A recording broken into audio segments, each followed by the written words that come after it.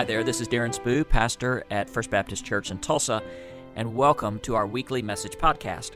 We would invite you to join us in person Sunday morning at 8:30 and 11 o'clock in downtown Tulsa, or check out our webpage at tulsafbc.org. God bless you, and have a great week.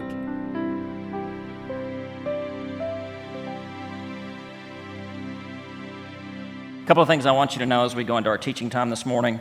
First of all, we're doing a special called business meeting next Sunday. So we have invited a new student minister to join our staff. He's going to go through the process this week of meeting with several different groups here in our church, students and deacons and staff. And if all things go well, really I was just kidding about having him come down during the preaching time. Actually, say, why not? If you wear a cool hat, you can come down whenever you want to, okay? But we're going to do a special call business meeting at the end of both of our services on Sunday. So next Sunday at the end, we'll have a time.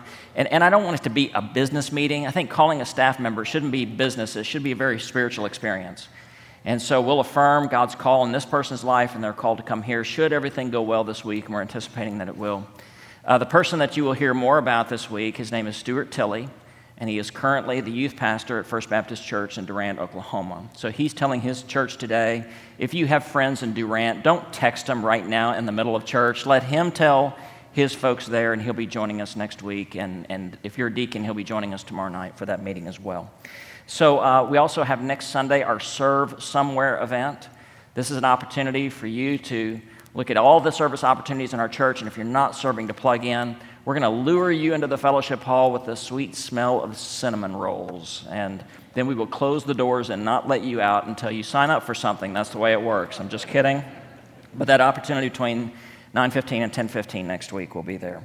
Coffee with the pastor, if you're new around First Tulsa, April 2nd.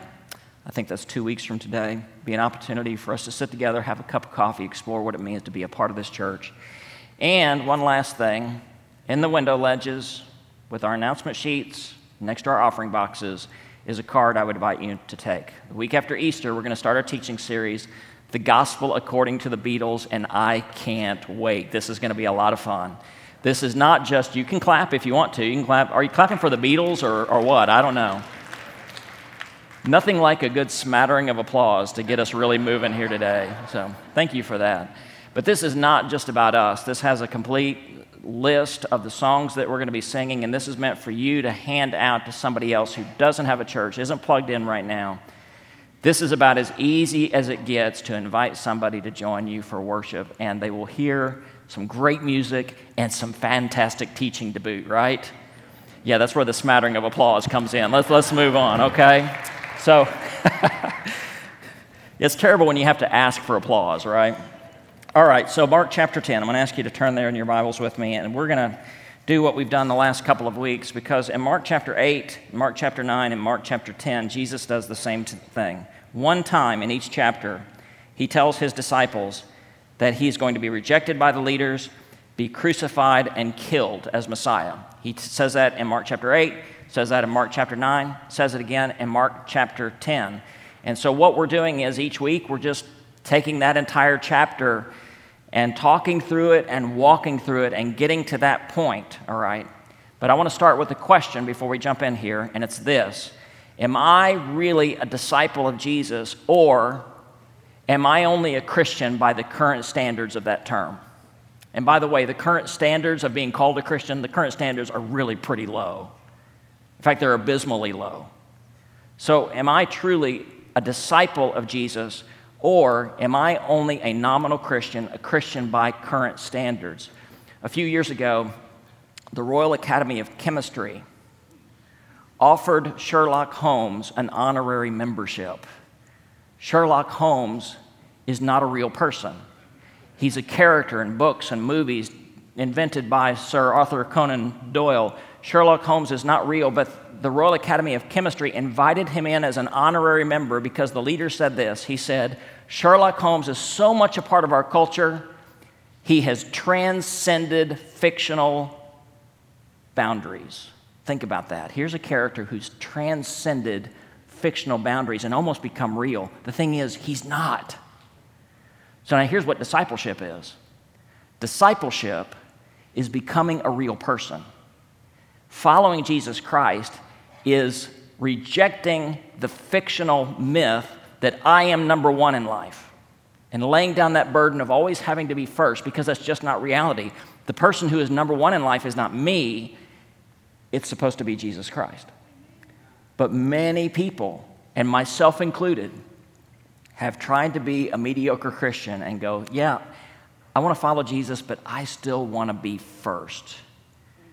We need to transcend that boundary, transcend that fiction, and say, no, he's number one. So, am I truly a follower of Jesus, or am I only a Christian by the current standards of that term? Now, before we start reading through Mark chapter 10, there is one verse I want to point out that really is the centerpiece of this chapter, and it's the lens by which we're going to view everything here, but it's also the centerpiece of the entire gospel, in my opinion. It's Mark 10:45, which says this: "For even the Son of Man did not come to be served, but to serve and to give his life to free many." So I want you to hold on to that verse. And as we go through, this will be the verse to kind of tie all these loose threads together. Let's go back to Mark chapter 10, verse 1. "And Jesus left that place and went to the district of Judea. He crossed the Jordan, and here comes the crowds. The crowds gathered around, and again he taught them as he was accustomed to doing. And then some Pharisees came up." Let me pause right here. Have you ever had one of those days where the only time somebody talks to you is when they want something? Moms, do you know what I mean? Teachers, do you know what I mean? If you're you go in an organization as a CEO, the only time people talk to you is when they want something. So this is one of those days for Jesus. The only time somebody talked to him is when they wanted something, and it can be frustrating, but it was also very fruitful because it gives us this instruction from the teachings of Jesus. Some Pharisees came up in order to test him, and they asked whether a man should be allowed to divorce his wife. Some of your stress levels just went up a little bit. But he answered, "What did Moses command you to do?" They said, "Moses permits a man to divorce his wife by drawing up a divorce notice."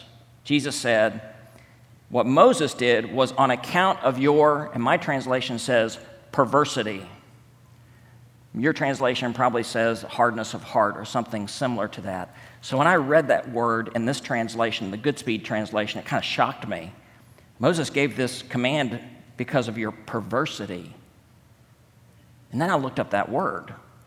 And by the way, the word vert in there means to turn. So you can convert, you can invert, you can revert, or you can pervert, which means to turn inside out.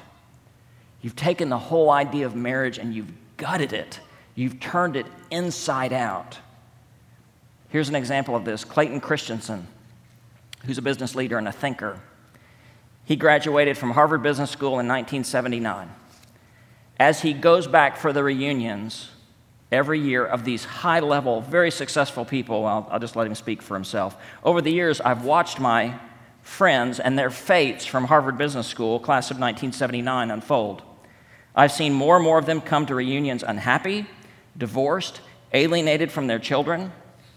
I can guarantee you that not a single one of them graduated with a deliberate strategy of getting divorced and raising children who hate them. Yet a shocking number of them implemented that strategy. They've lived their lives inadvertently invested in hollow unhappiness. Now, I don't know how many of you, when you graduated high school or college, you said, "I want to be miserable by the time I was 50. Or maybe some of you did. I don't know. There's kind of a lot of silence in this room. I don't think anybody intends to do that. But what do? We pervert life's intent, and we stop going after those things that really matter, and we invest ourselves in things that don't. So if you're married today or thinking about getting married, listen up. What Jesus says is really important here. He says it was on account of your perversity that Moses laid down this law. Jesus says, let's go back to the beginning. Let's just start over again. But from the beginning of creation, God made them male and female. Therefore, a man must leave his father and mother, and he and his wife must become one, so that they are no longer two but one. Therefore, what God has joined together, let no one separate. Here's the goal of marriage. The goal of marriage is not happiness. Okay? By the way, it's okay to be happy in your marriage. It's good to be happy in your marriage.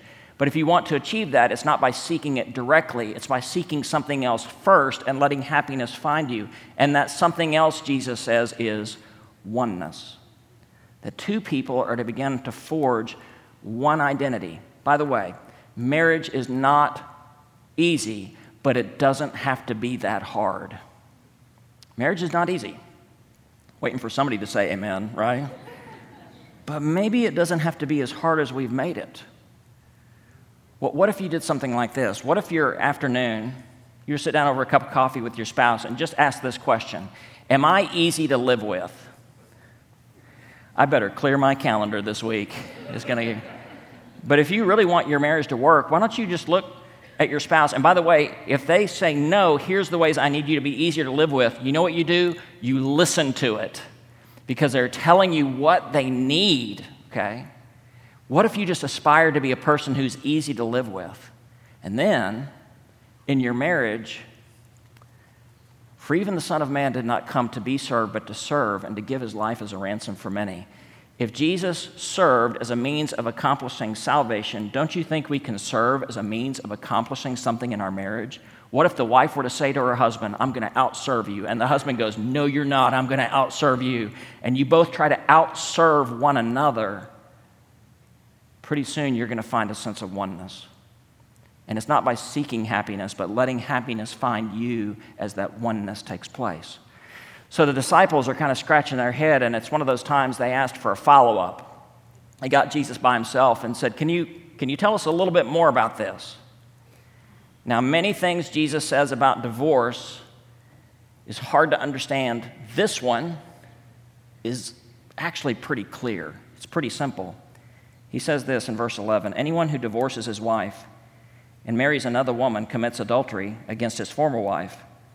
And if a woman divorces her husband and marries another man, she is an adulteress. What he's speaking about here is not divorce per se, but if you're married, you go, I like them better, I'm going to get rid of this one and trade them in.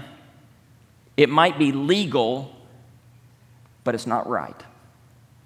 In other words, if you're married to say, I want to get rid of this person and go after this person, it might work well in a court of law, but before the court of God, it doesn't hold up. Okay. I want to quote Crosby, Stills, Nash, and Young. It says, love the one you're with.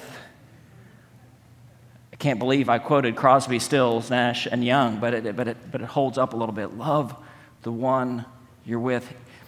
A person who is a serial divorcer hopefully will sooner or later realize that the problem is not with whoever they're married to. The problem is with themselves. And we have to eradicate the myth that I am number one in life and follow Christ and serve my spouse as a result.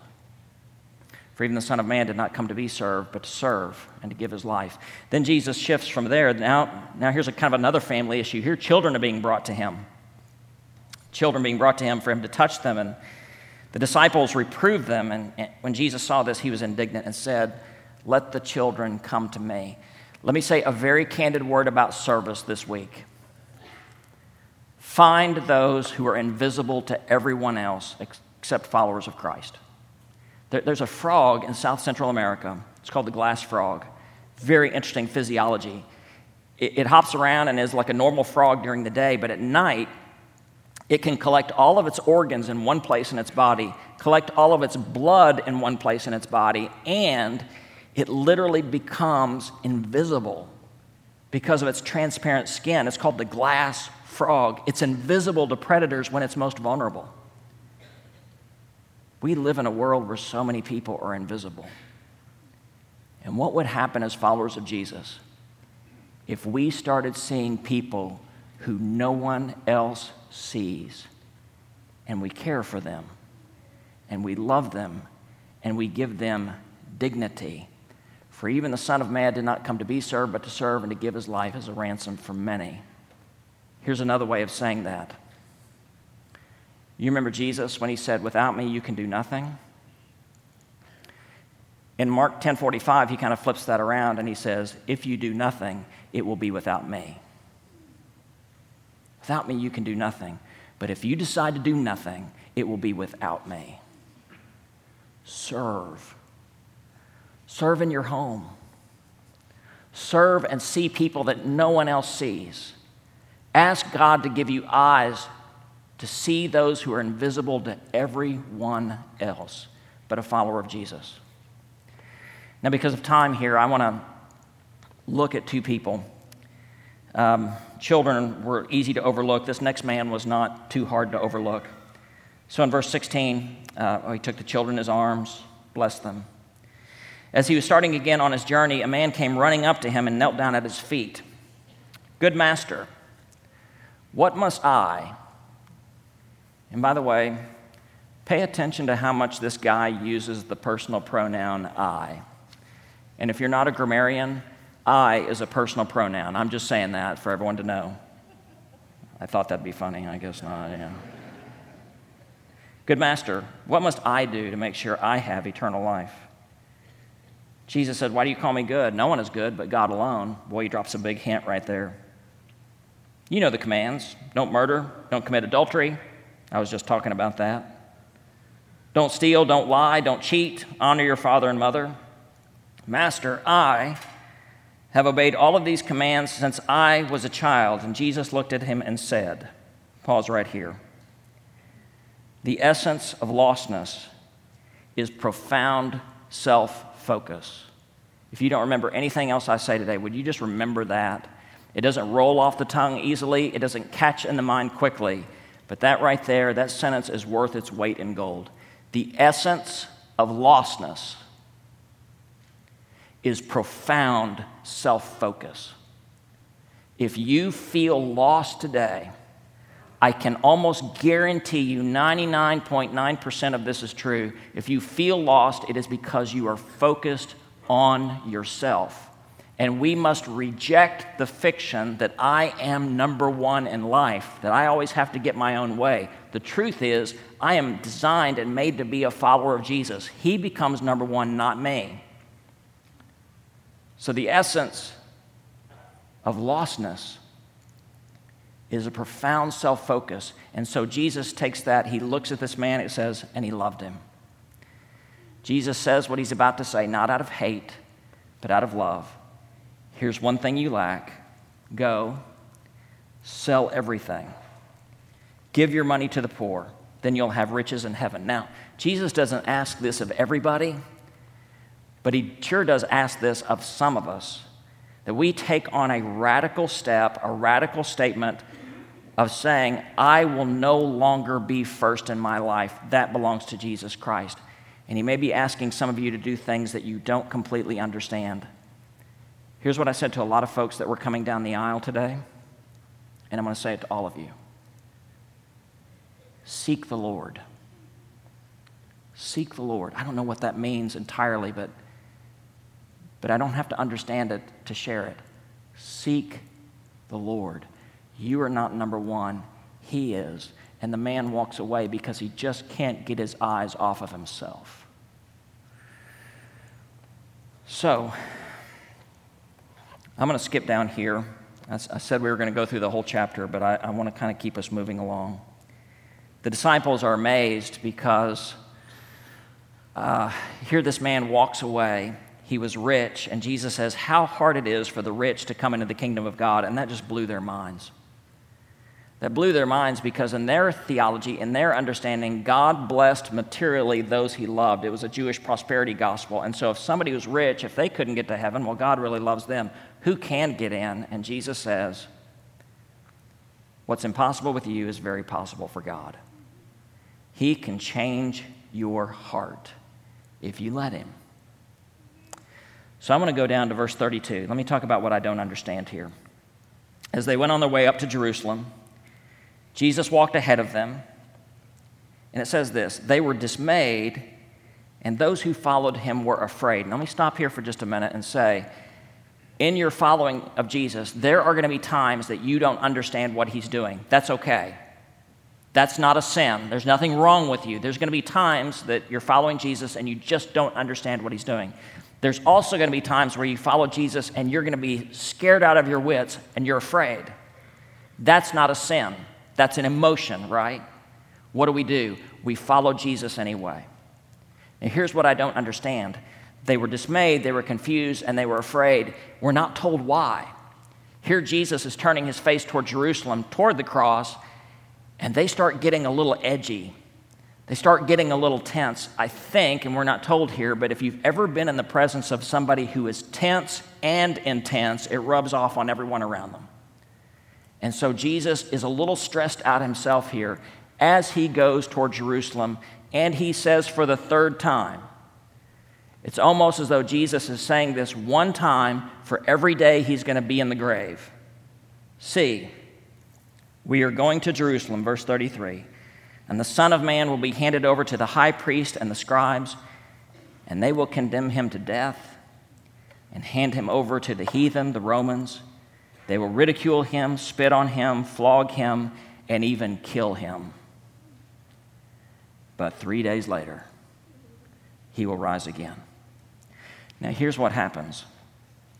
In Mark 8, Mark 9, Mark 10, each time Jesus expresses what's about to happen, that he's about to die for the sins of humanity, the disciples come along and make the conversation about them. Have I mentioned to you that the essence of lostness is profound self-focus? Each time. The first time Peter, when Jesus says, I'm going to die, Peter goes, no, not on my watch. Second time Jesus says this, the disciples start talking about who's going to be greatest in the kingdom. And the third time, now James and John pipe in. Zebedee's two sons, James and John, said, Master, we want you to do for us whatever we ask. Really, Jesus had just said, I'm going to die, and it's about them. Let us sit at your right and one at your left in your triumph. If you're king, you're going to need a cabinet. You're going to need your Secretary of State and Secretary of Defense. Let us be those people. And Jesus says, you don't even know what you're asking, but you will follow me. In a way, they would be at Jesus' right and left. Think about this. Two brothers, James and John. James, of the 12 disciples, was the first to die as a martyr. And John, of the disciples, was the last to die. And so all the disciples, James and John, would bookend all the disciples that would give their lives for Jesus. So James would die very young. John would die very old. With whatever time we were given, and not a single one of us is promised tomorrow, how do we live?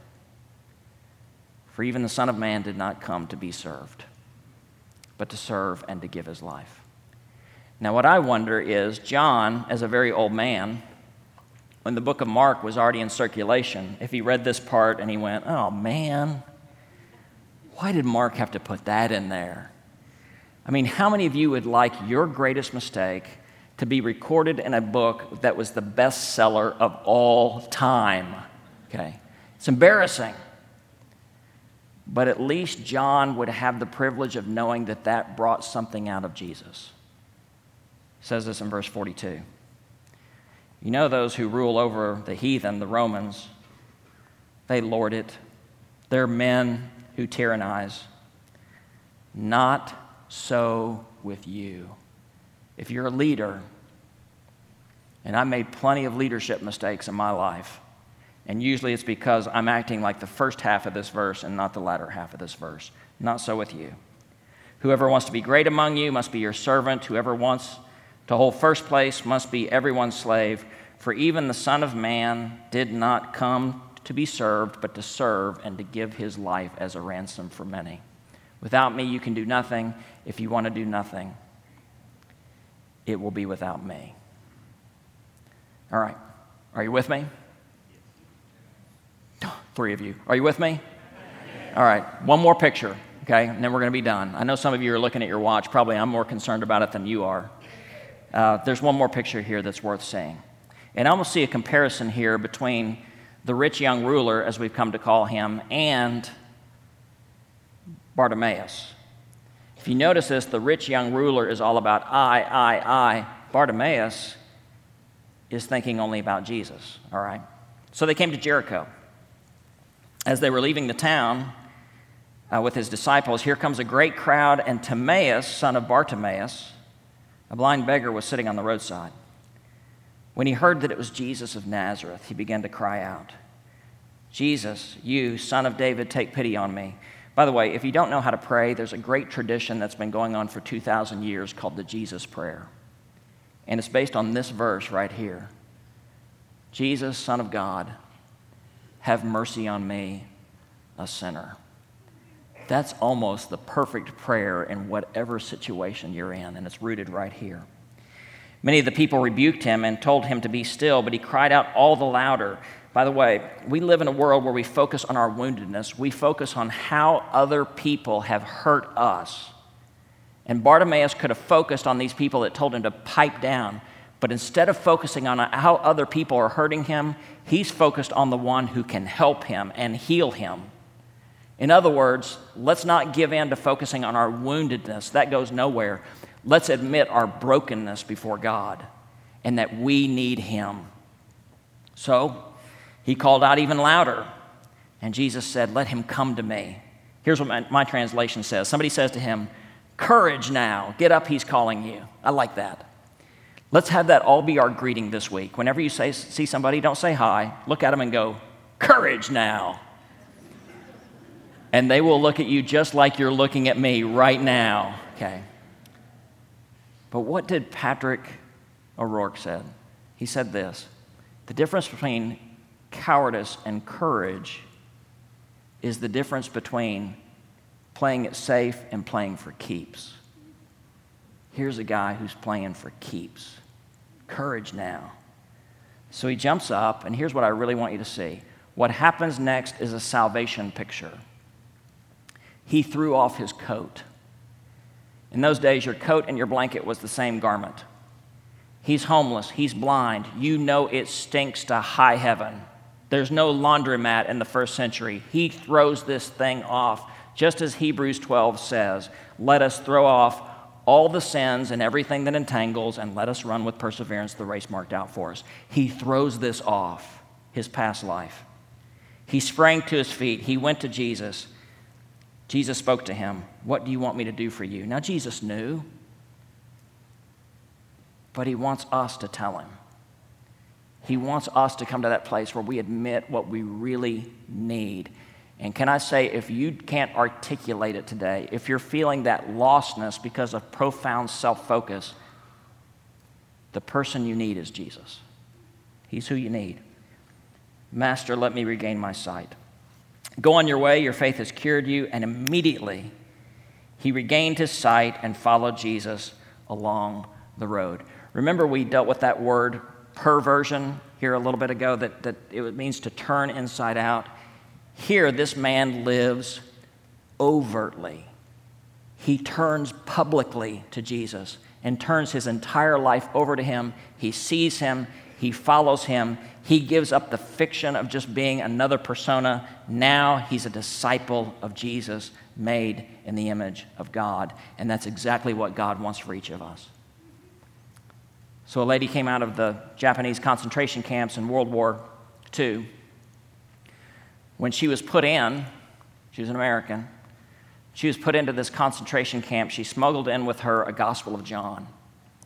And every night, after lights out, she would pull her covers over her head, light a small candle, and memorize the Gospel of John.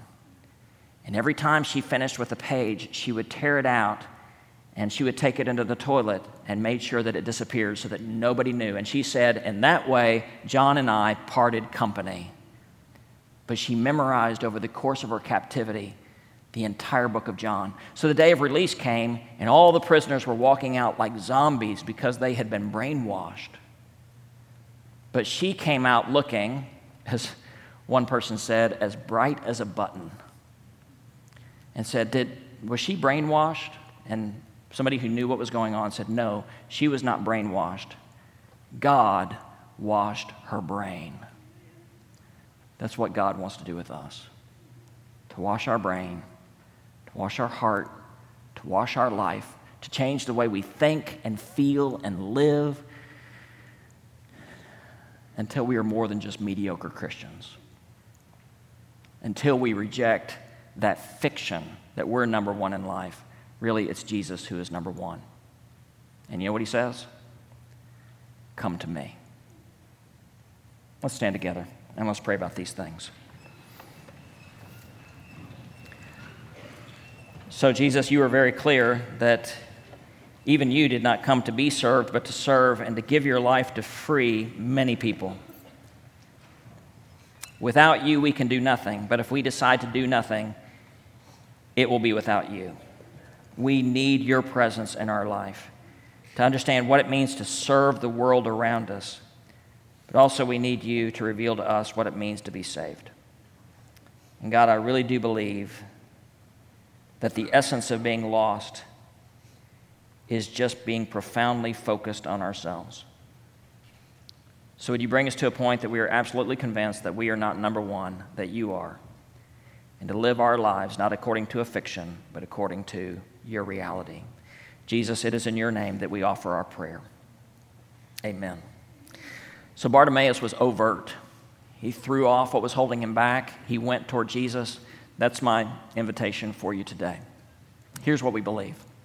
We believe that anyone who calls Jesus Lord steps into a new relationship with him that not only will affect the way you live the rest of your life, but will affect your eternity, that you will live in a forever growing relationship with God. But it has to be your decision to say, Jesus Christ is Lord of my life. I give myself to him. And the first step of obedience of that is an overt act of baptism. So I want to invite you this morning, if you're not a follower of Jesus, to say yes. If you've never been baptized, to say yes, to throw off everything that's holding you back. And you can do that today. We have a baptistry in the corridor. We have people that on occasion take advantage of this, but this is my call today for you to overtly follow Jesus and to follow him through the waters of baptism and to say he is Lord before God and before everyone. If you need to make that decision, today is the day. I will baptize you myself today. We have everything you need. Let's seek the Lord. Come to him. I'm going to ask Jeff to lead us in a time of worship. If you need to talk with somebody, you walk right out these back doors. I will be in the follow-up room just on the other side of this corridor. I'll be there in 30 seconds. Unless somebody stops me, then I'll run him over, and I'll be there in 40 seconds. But I will meet you there, and if you need to make a decision, let's move right now, and I'll meet you across the hall. Thanks so much for listening to our weekly message podcast. At the end of each worship service on Sunday morning, I offer a simple blessing, and I offer that blessing to you today. May the Lord bless you and keep you. May the Lord make his face shine upon you, and may God grant you peace, both now and forever. Amen.